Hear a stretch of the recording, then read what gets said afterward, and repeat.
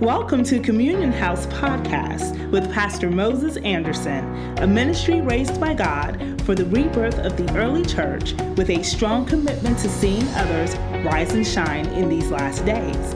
Join Pastor Moses for today's message.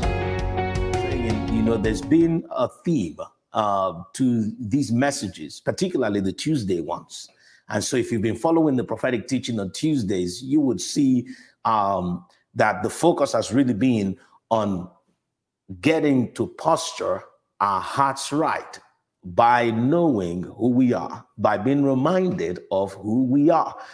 Because again, as I like to say, if we know that we are an army, then we begin to exercise ourselves right. We begin to train right.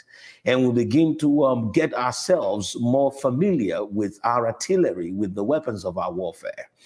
Because at the end of the day, when you look at the various names given to us in the Word of God, it's very clear that God, is very intentional about us knowing who we are. And last week, remember that I shared with us the power of a name, looking at the life of Gideon and how Gideon's name from birth has been a representation of his calling and his name that he got along the way as well. Because when he was born, he was called Gideon, and along the way, he was called Jerubbaal. And Jerubbaal means the one that contends with Baal, or the ones that Baal or Baal contends with. And you see that his name played out in his life. And Gideon, I believe, by the grace of God, is an example of the church. He's an example to us believers today. When you look at other examples that we've taken, even some of the ones that I mentioned last night of names in the Bible, look at the name Abraham, how it became Abraham, because God was ready for the man to start to align himself with the will and the purpose of God for his life. He was to fulfill destiny by being the father of many nations.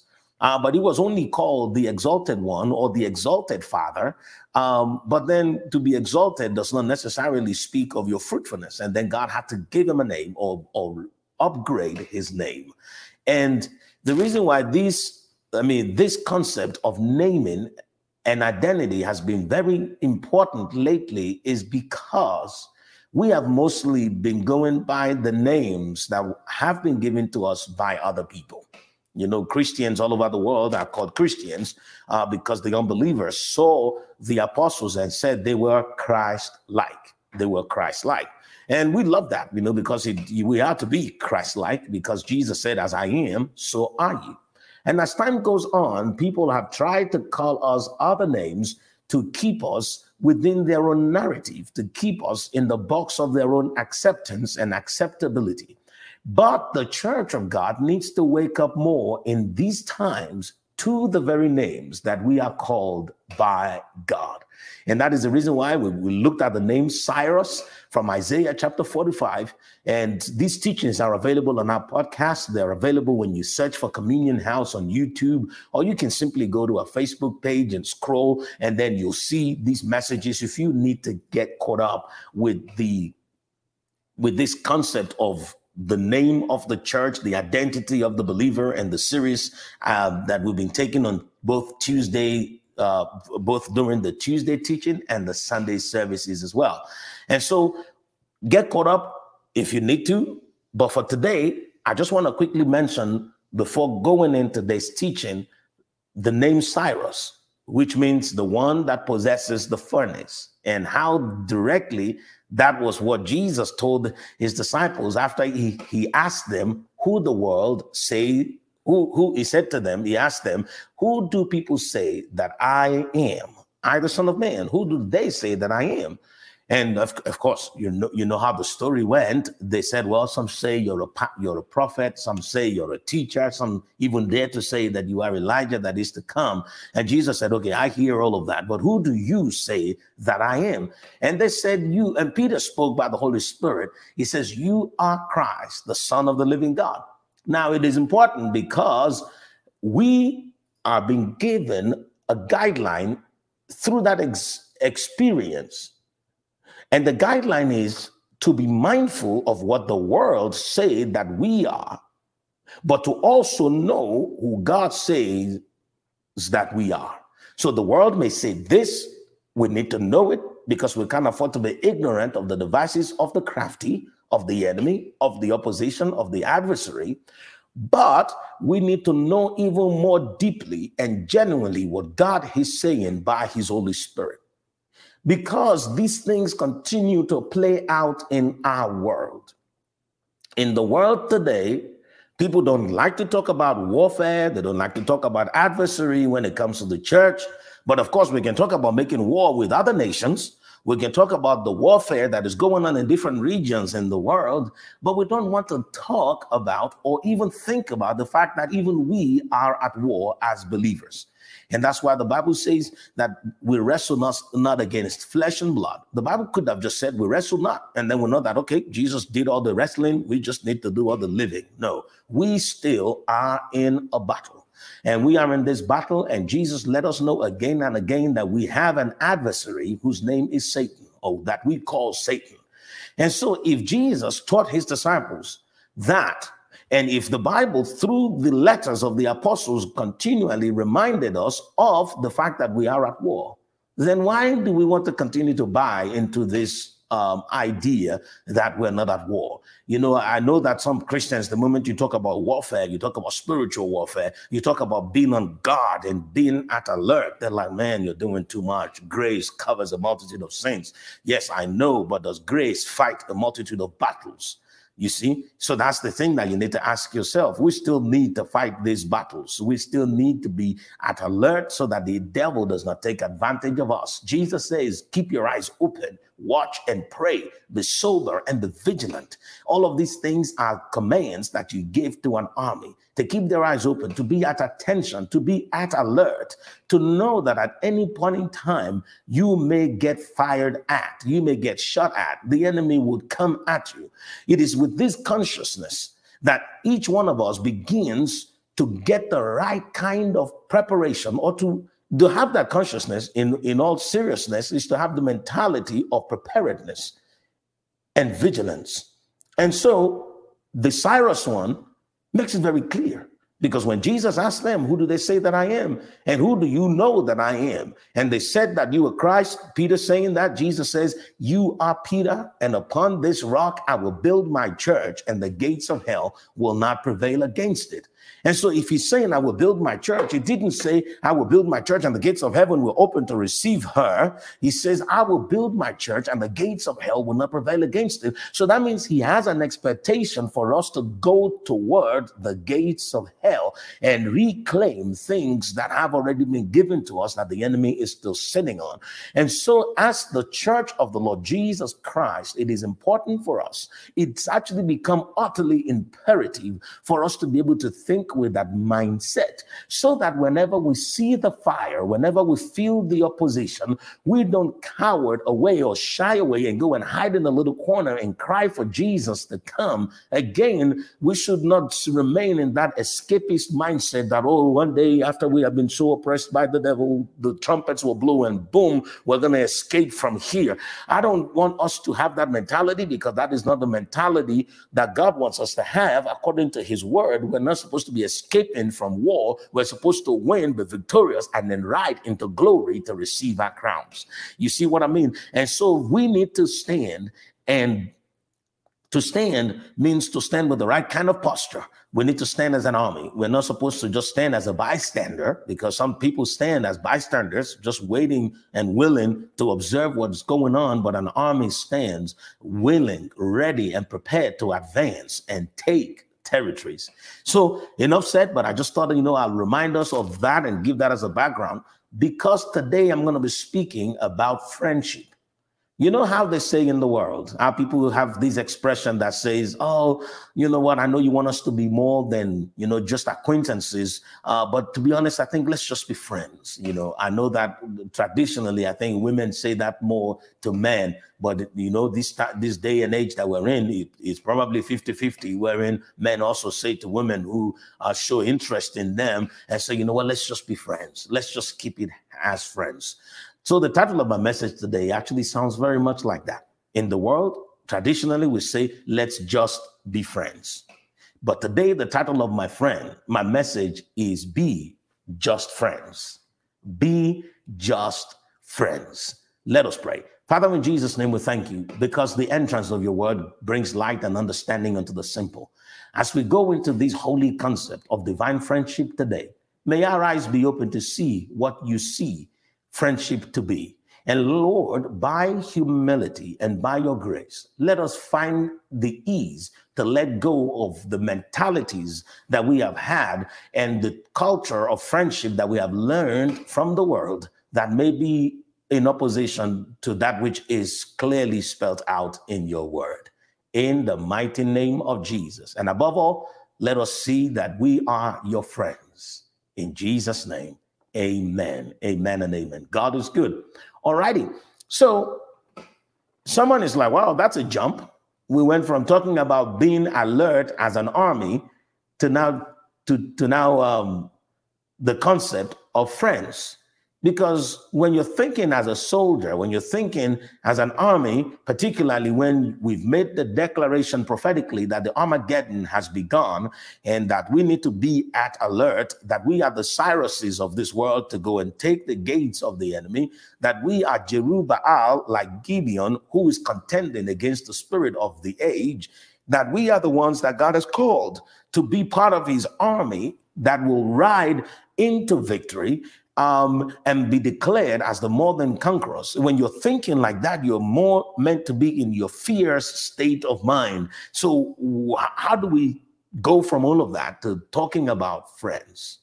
Well, the reason why we're talking about friends today is primarily because it was inspired in my heart by the Holy Spirit, and I know that it's part of what the Holy Spirit is saying to the churches for today. And secondly, is we are not a one-man army. Even though we have all of the alertness, and we should be reminded of all the alertness in our hearts as being an army, so that we can take a stand and be diligent in making preparations and making sure that we exercise ourselves in the weapons of our warfare so that we get better, because our senses are sharpened by reason of use. Even though all of that is at play, we also need the cohesiveness amongst one another, because we are not a one-man army.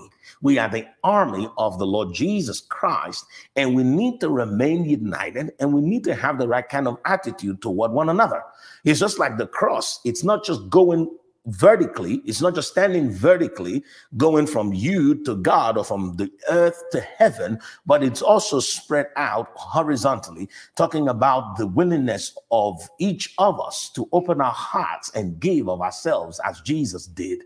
And he said, greater love has no man than for a man to give his life for his friends. Now, he didn't say to just give his life randomly. He said to give his life for his friends.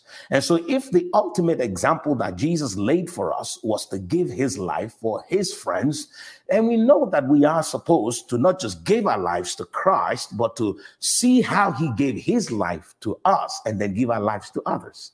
So if we take that and knowing that that is the ultimate example, then we must always be prepared to give ourselves to our friends. Which means you need to know who your friends are. And once you know who your friends are, you need to be able to treat them as friends. And there's a build-up to being able to give yourself to others. And we would look a little bit at some of the things that Jesus said and other things that have been prophesied about friendship, because I believe by the grace of God that the church of the Lord Jesus Christ today will only make it through the oppositions of our times if we know how to be there for one another, how to stay united, and how to stay strong in the midst of all of the opposition. So let's take a quick look at the book of Hebrews, chapter 12, verse 12. Now, some of you may have noticed that in recent times, a lot of the scriptures that I read here are like, Jude, Judges chapter 7, verse 7, Matthew 7, 7, 2 Chronicles 20, 20, and these numbers have been in alignment. I think it's because we're in the year 2020, and we already have that balance. We already have that scale being presented where you have 20 on this side and 20 on the other side. But then at the end of the day, it could also be that we've always read scriptures like that without paying attention. But now in 2020, we're a little bit more aware and ready to see such patterns when we see them. So Hebrews chapter 12, verse 12, and I'm just going to read from here, always from the New King James Bible, or maybe I should say almost always. And this is what it says, Hebrews 12:12. It says, therefore, strengthen the hands which hang down and the feeble knees, and make straight paths for your feet, so that what is lame may not be dislocated, but be healed. Now, before we go on, let me just take a quick moment to remind us something that I said last week when I was talking about Gideon. I said the folks that did not make the final cut, the ones that were not part of the 300, may have been sent back home, but they were not cut from the promises of Abraham. They were not dislocated, even though they were decommissioned. They were decommissioned from the army. They were taken out because they brought things to the table that diluted the strategy of heaven. Strategy number one that was being threatened was the fact that the numbers of the people, if they won with the number that assembled initially, they may have thought to themselves that it was because of their numbers. And the Bible says God will not share his glory with anyone. So they had to be cut down. Then the other thing that was being threatened was because God leads us into battle by his Holy Spirit, in the spirit and in the heart of boldness. Remember when Joshua was being raised by God to take over from Moses and then take the land from the giants. What did God say to him? God said to him, "Be bold and be courageous." God kept saying that to him because of the fact that almost all his ministry life and service to other people, he has served under the under the pillar of fire by night and the pillar of cloud by day. He has served under God's protection, and being under God's protection could easily have allowed for his heart to always stay covered up in a blanket, saying, you know what, no matter what is out there, I have protection. But God is saying now, I am your protection. I am the one that covers you with my Shekinah glory. But then this is the time for you to throw away the blanket and get up and go outside and face the opposition. I am sending you out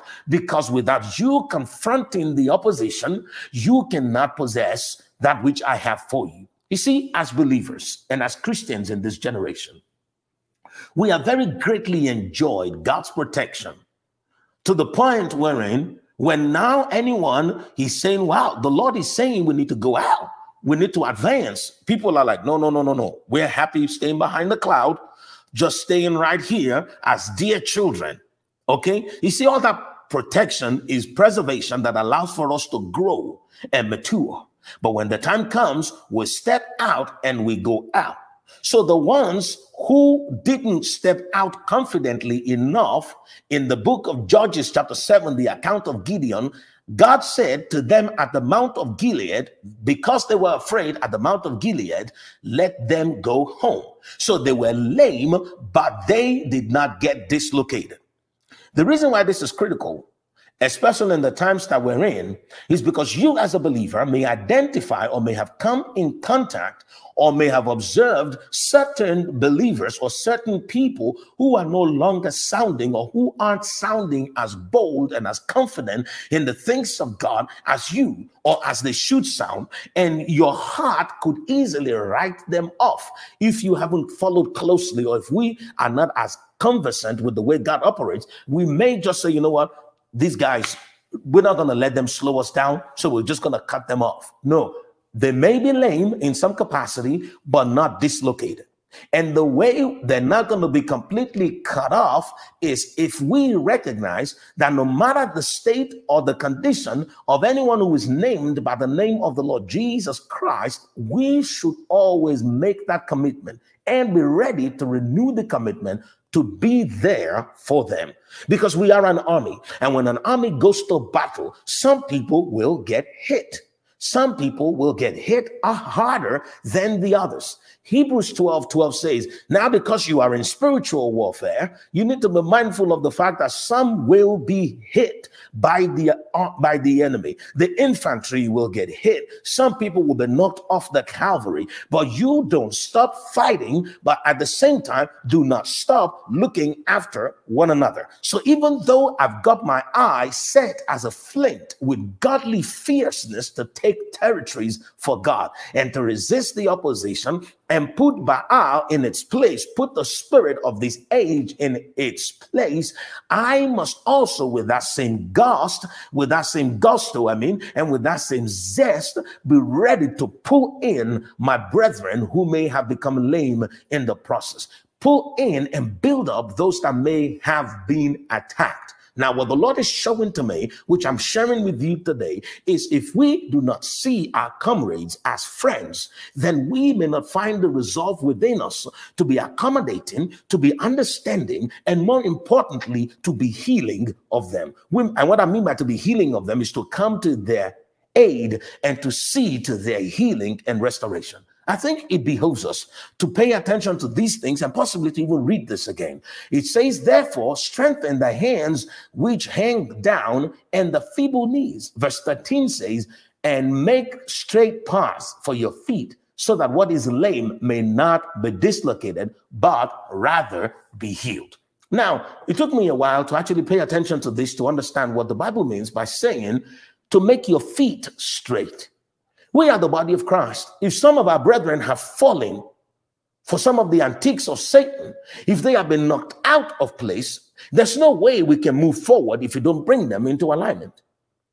And that is the reason why we need to care about every single person. We need to care about every single person, and God has already set certain things into motion that allows for us to find the help, the strength, and the agility that we need to be there for one another. And it is called the heart of friendship. Because by default, when you love somebody as a friend, you find it easy to stand by them and stand with them. How do I know that? Proverbs chapter 18, verse 24. In the book of Proverbs chapter 18, verse 24, let me reach for this Bible here and read it out to us very quickly. Proverbs 18, 24, such an interesting verse of scripture because it is actually, it's in a way, it is ambiguous because it has two meanings. The original text can be translated into two things that sound very different, like they could even be the opposite of one another. And we're going to look at those two things today as a foundation to what it means to be just friends. Remember, I'm not saying let's just be friends. I'm saying let's be just friends. Be just friends. And it's going to be clear in a moment. I don't want to give it all away just yet. But now Proverbs chapter 18, verse 24, this is what it says. It says, a man who has friends must himself be friendly. But there is a friend that sticks closer than a brother. Now, the part of it that says there is a friend that sticks closer than a brother is not just talking about proximity. Right? Because in another scripture, the Bible says, woe unto the one who goes to his brother's house in the day of adversity. But the Bible is saying you don't have to go to your brother who lives in Tennessee while you live in Georgia in the day of trouble when there's a neighbor next door. Why would you go and search for a friend? For a brother when there's a friend nearby. And so we know that talks about proximity. But there is another verse of scripture that says that a brother is born for adversity and a friend loves at all times. You see, it says that a friend loves at all times, but not a brother, but a friend. It is important for us to know the distinction that heaven makes, the distinction that God makes between a friend and a brother. If I am your brother, I know the Bible says that a brother is born for the day of adversity. And what does that mean? You see, as a family that has a huge inheritance, in the day of adversity, we may have to split the inheritance of our family and our kingdom and position them at different territories so that the enemy cannot hit us once and have it all. So for the day of adversity, you need your heir. You need a fellow heir with you. You need a brother to be able to minimize the risk of confronting or being confronted with adversity in adverse times. But a friend, on the other hand, is one that is expected to love at all times. So let me bring this home to the body of Christ.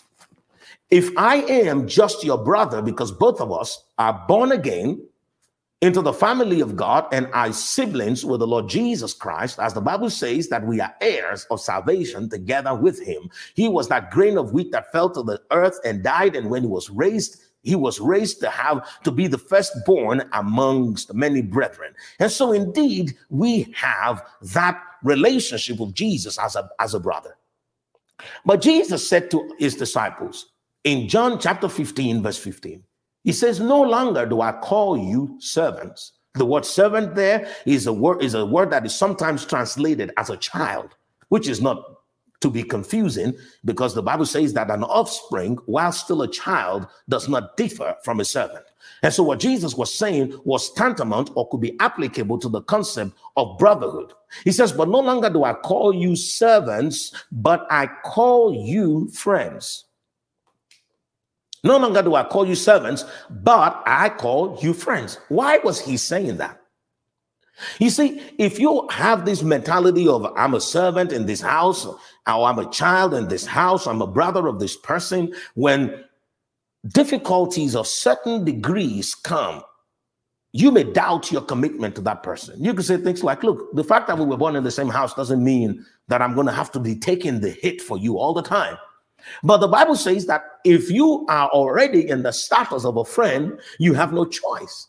You have to love all the time. That is what it means to be a friend. And Jesus told that to his disciples just shortly before he was arrested, tried, and crucified, because he knew that the time was coming wherein they would have to love him through thick and thin. And Jesus was evoking the spirit of the wisdom of God that we've already seen through the ministry of the prophets and the psalmists and King Solomon, who said to us that a friend loves at all times.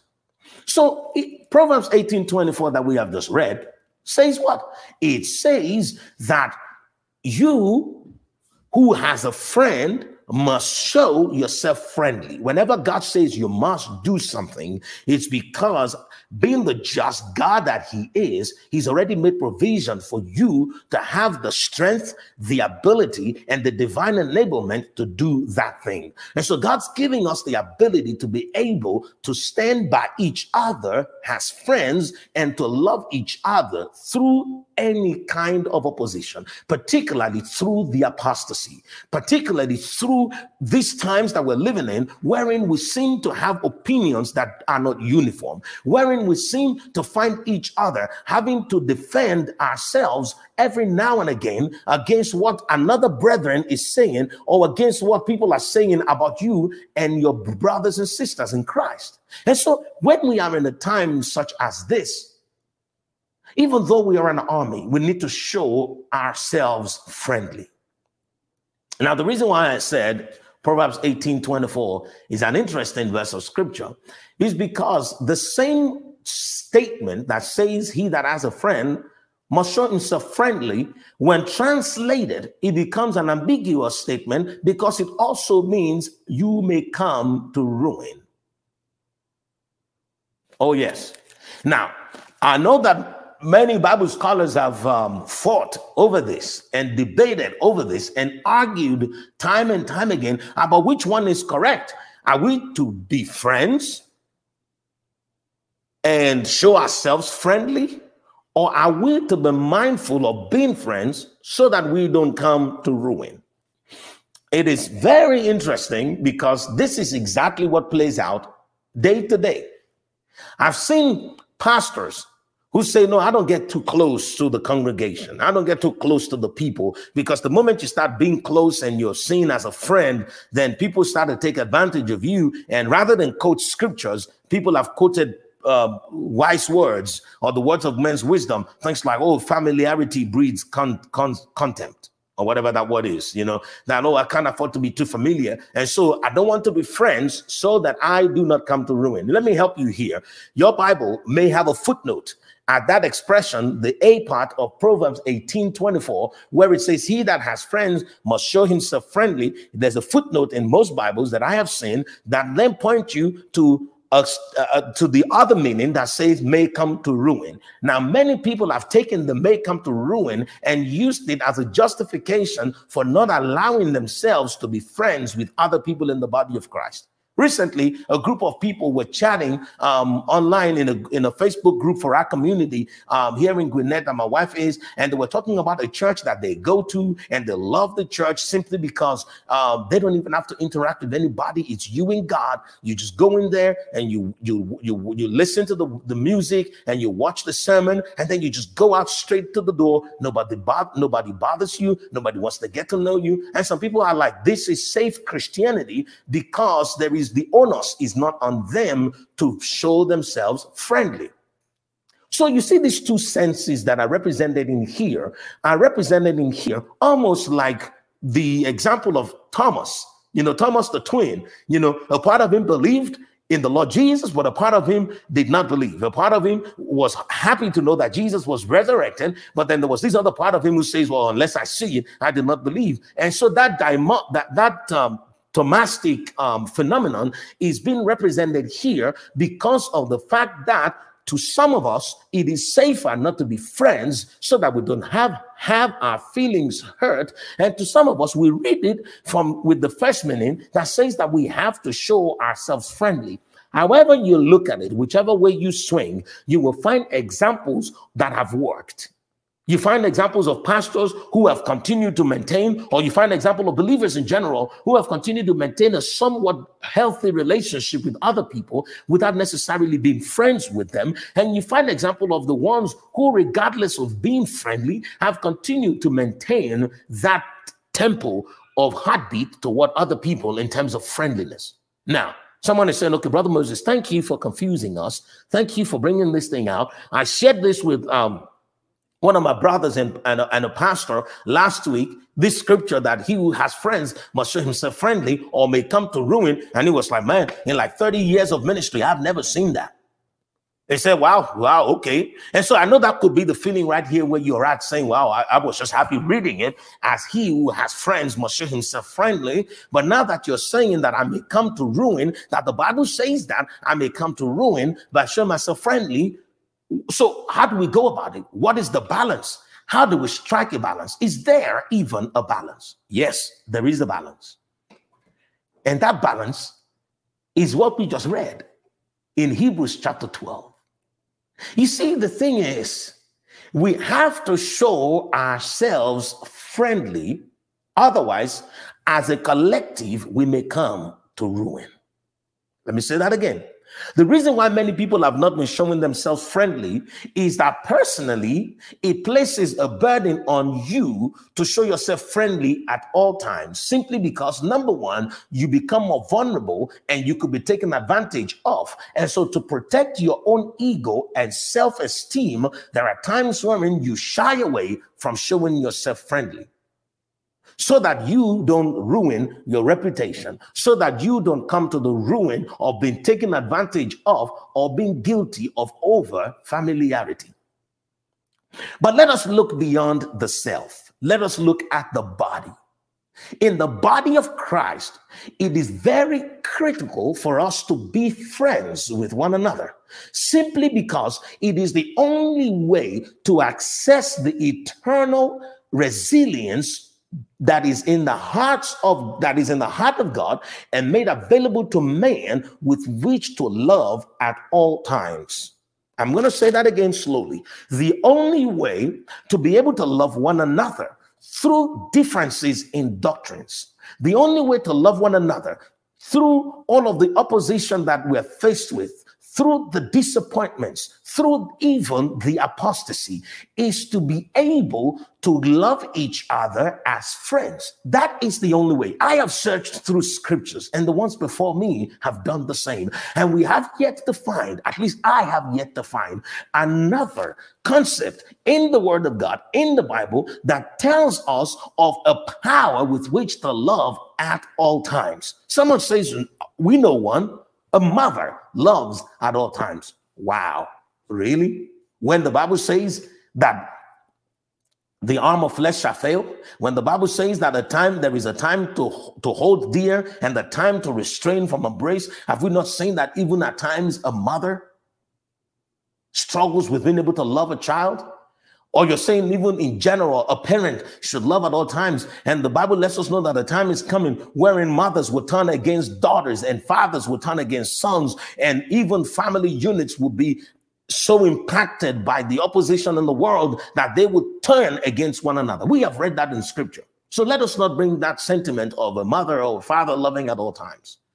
Let us just go strictly by what the Word of God says. The Word of God says a friend loves at all times. And so that is the reason why, more than anything or more than at any other time, the body of Christ should wake up to this notion and to this sense and sensibility of being friends.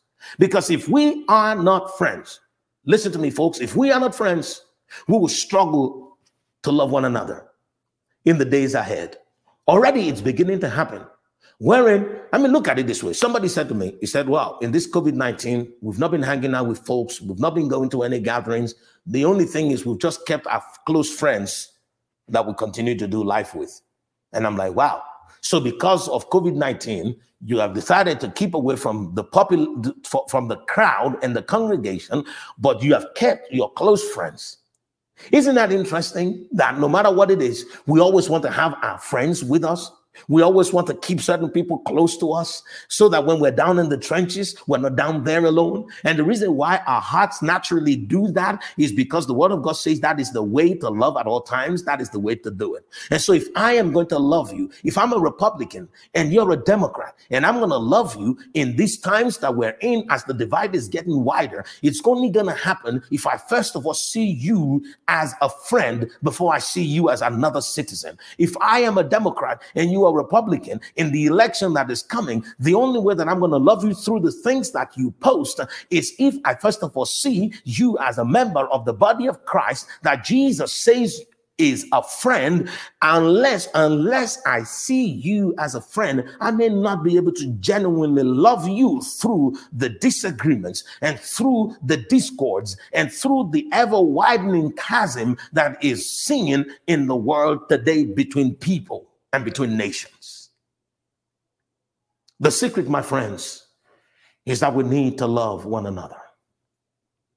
And the way to make it possible, or the way to make it easier, or the way to begin to understand it better, is that we need to first of all know what the Bible says in Hebrews chapter 12, verse 23.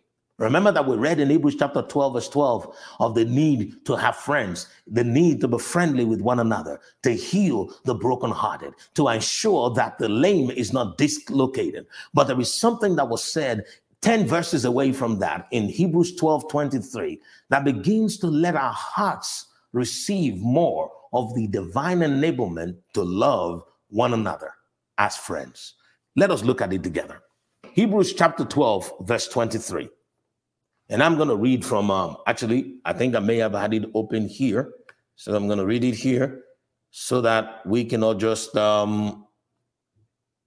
save some time. There you go. Hebrews 12, 23. This is what it says. Actually, let me read from verse 22. Verse 22 says, but you have come to Mount Zion, to the city of the living God, the heavenly Jerusalem, to an innumerable company of angels, to the general assembly and church of the firstborn who are registered in heaven, to the judge of all, to the spirits of just men made perfect, to the spirit of just men made perfect, to Jesus, the mediator of the new covenant, To who? To Jesus, the mediator of the new covenant, and to the blood of sprinkling that speaks better things than the blood of Abel. Folks, this is the secret to genuine friendship. To first of all recognize that you have come to an assembly of the church of the firstborn.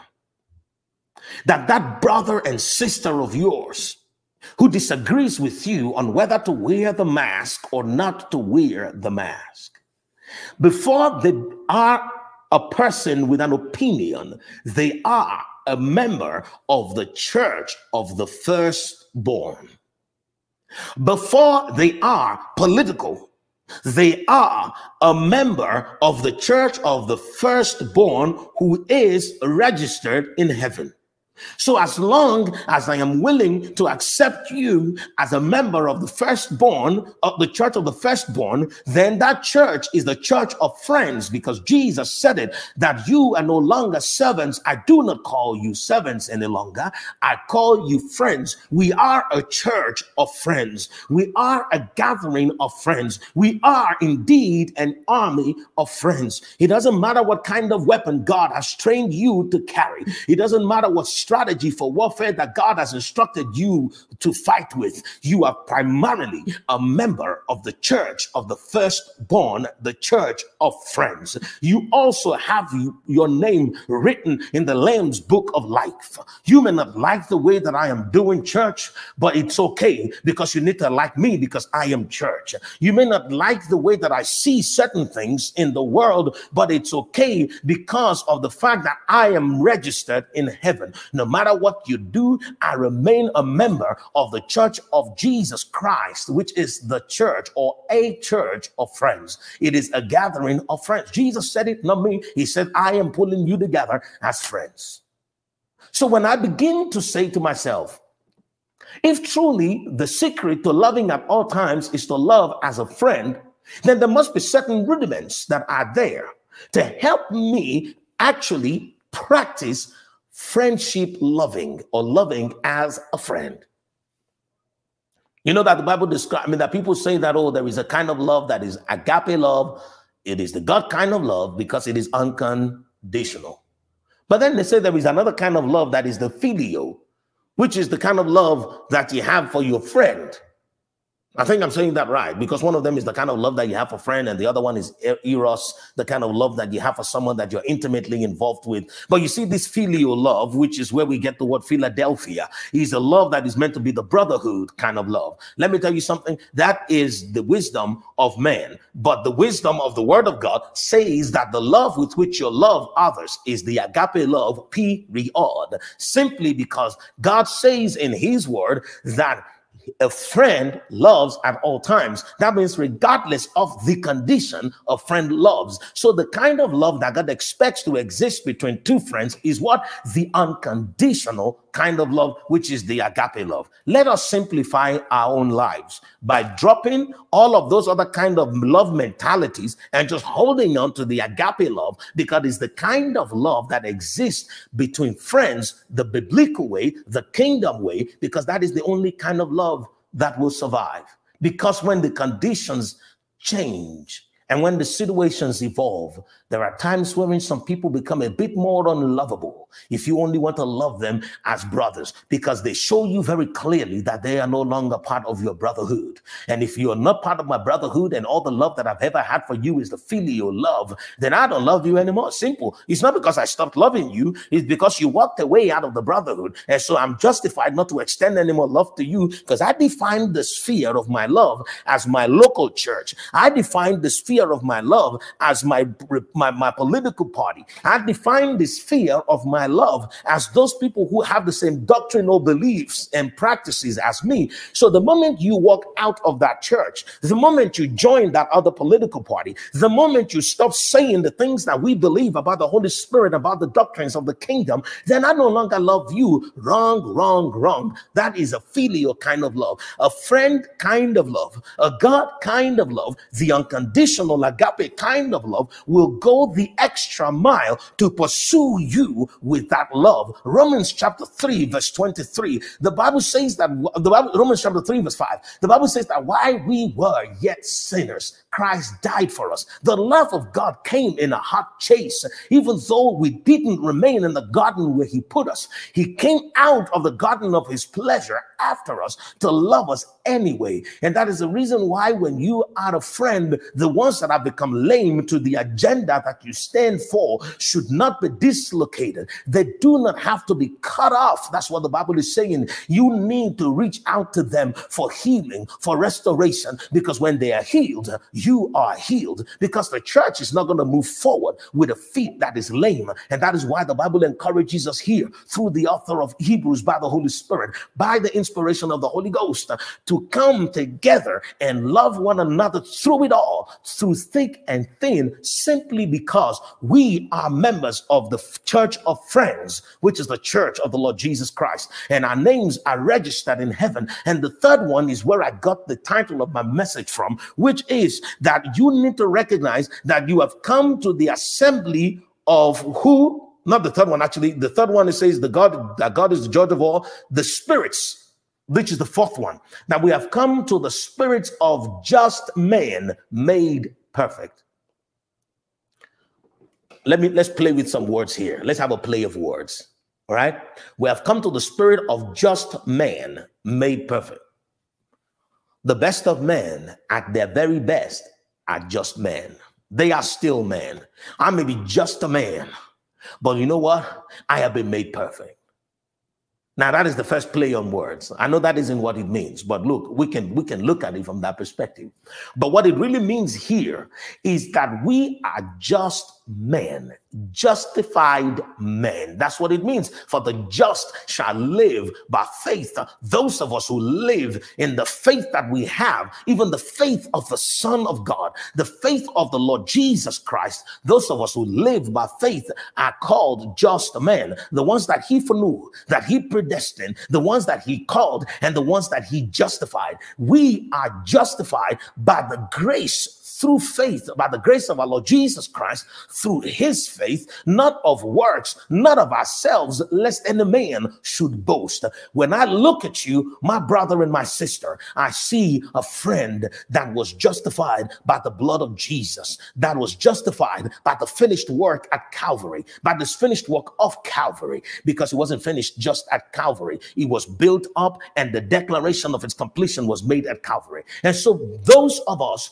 who have been made just because of what the Lord Jesus did do not need to do anything else to impress or to convince another that they are worthy of love. You are worthy of love because you are part of the church of the Lord Jesus Christ, the church of friends, and because your name is written in the Lamb's book of life, and that because God is your judge, and that you have come to me as I have come to you by the Holy Spirit that sheds abroad the love of God in our hearts. And that is the justification, and all the justification I need in this life and beyond, to pursue you lovingly, to love you through all of it, to love you through whatever you may be putting on, to love you through whatever you may be putting out, to love you through whatever you may be putting in place. I tell you what, no matter what it is, a friend loves at all times. Until we begin to lean in as friends, we will not tap into the fullness of that unction and that juice and that anointing with which to love one another at all times.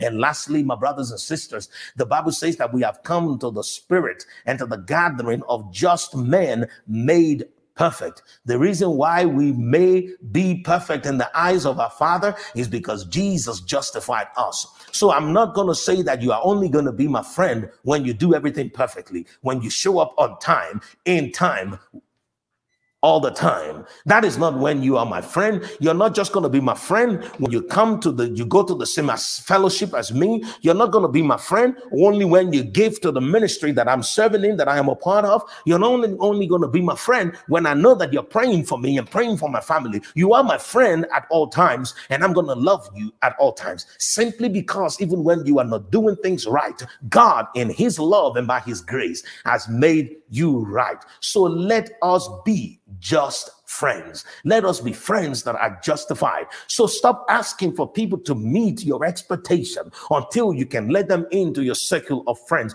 No, they are just. And because they are justified, they are your friends. So together we can be friends that love at all times. Let us be justified friends. Let us be just friends. Let everybody be acceptable to you as you are accepted in the beloved. And so, folks, I know that we have been much on this series of being an army, but this dimension, I hope it resonates well with us and sits well with us as well, because it is a call to action. And the action is to love at all times, and the call is to friendship. Let us love one another as friends, not just as brothers and sisters, not just as comrades in an army, not just as co-laborers, but as friends that have been made just by the blood of the Lamb. Alrighty, and I know for sure that this is yet one of those prophetic heads up for the days ahead. As much as it is valid today, this encouragement, this charge, this word, and this insight is about to become even more applicable to the body of Christ in the days ahead, because the fire is being turned on. Remember the Hebrew children, Shadrach, Meshach, and Abednego, when they were thrown into the fire, the people who put the furnace together said the fire needs to burn even brighter. So they increased the flame. And I know that the opposition is about to increase the flame in our country, increase the flame in the world, increase the flame of opposition against the church. And rather than using that as an excuse to demonize and to debase and to demean another brother or sister for being even further away from you and your belief system, I want to encourage you to see that as a challenge to be overcome, to pursue and to chase after one another lovingly, simply because we are of the same family, the same church of friends, the church of the Lord Jesus Christ. Keep loving, keep believing in one another, because love believes all things, and keep standing strong. No matter what happens, we are together, lifting up the arms that are weak. Once again, it's Moses Anderson, lead pastor here at Communion House, and it is Thank you for listening to today's message. We hope it has been a blessing to you. For more information, visit us at www.communion.house and follow us on all social media platforms at Communion House. Again, that's www.communion.house and all social media platforms at Communion House. Thank you and God bless.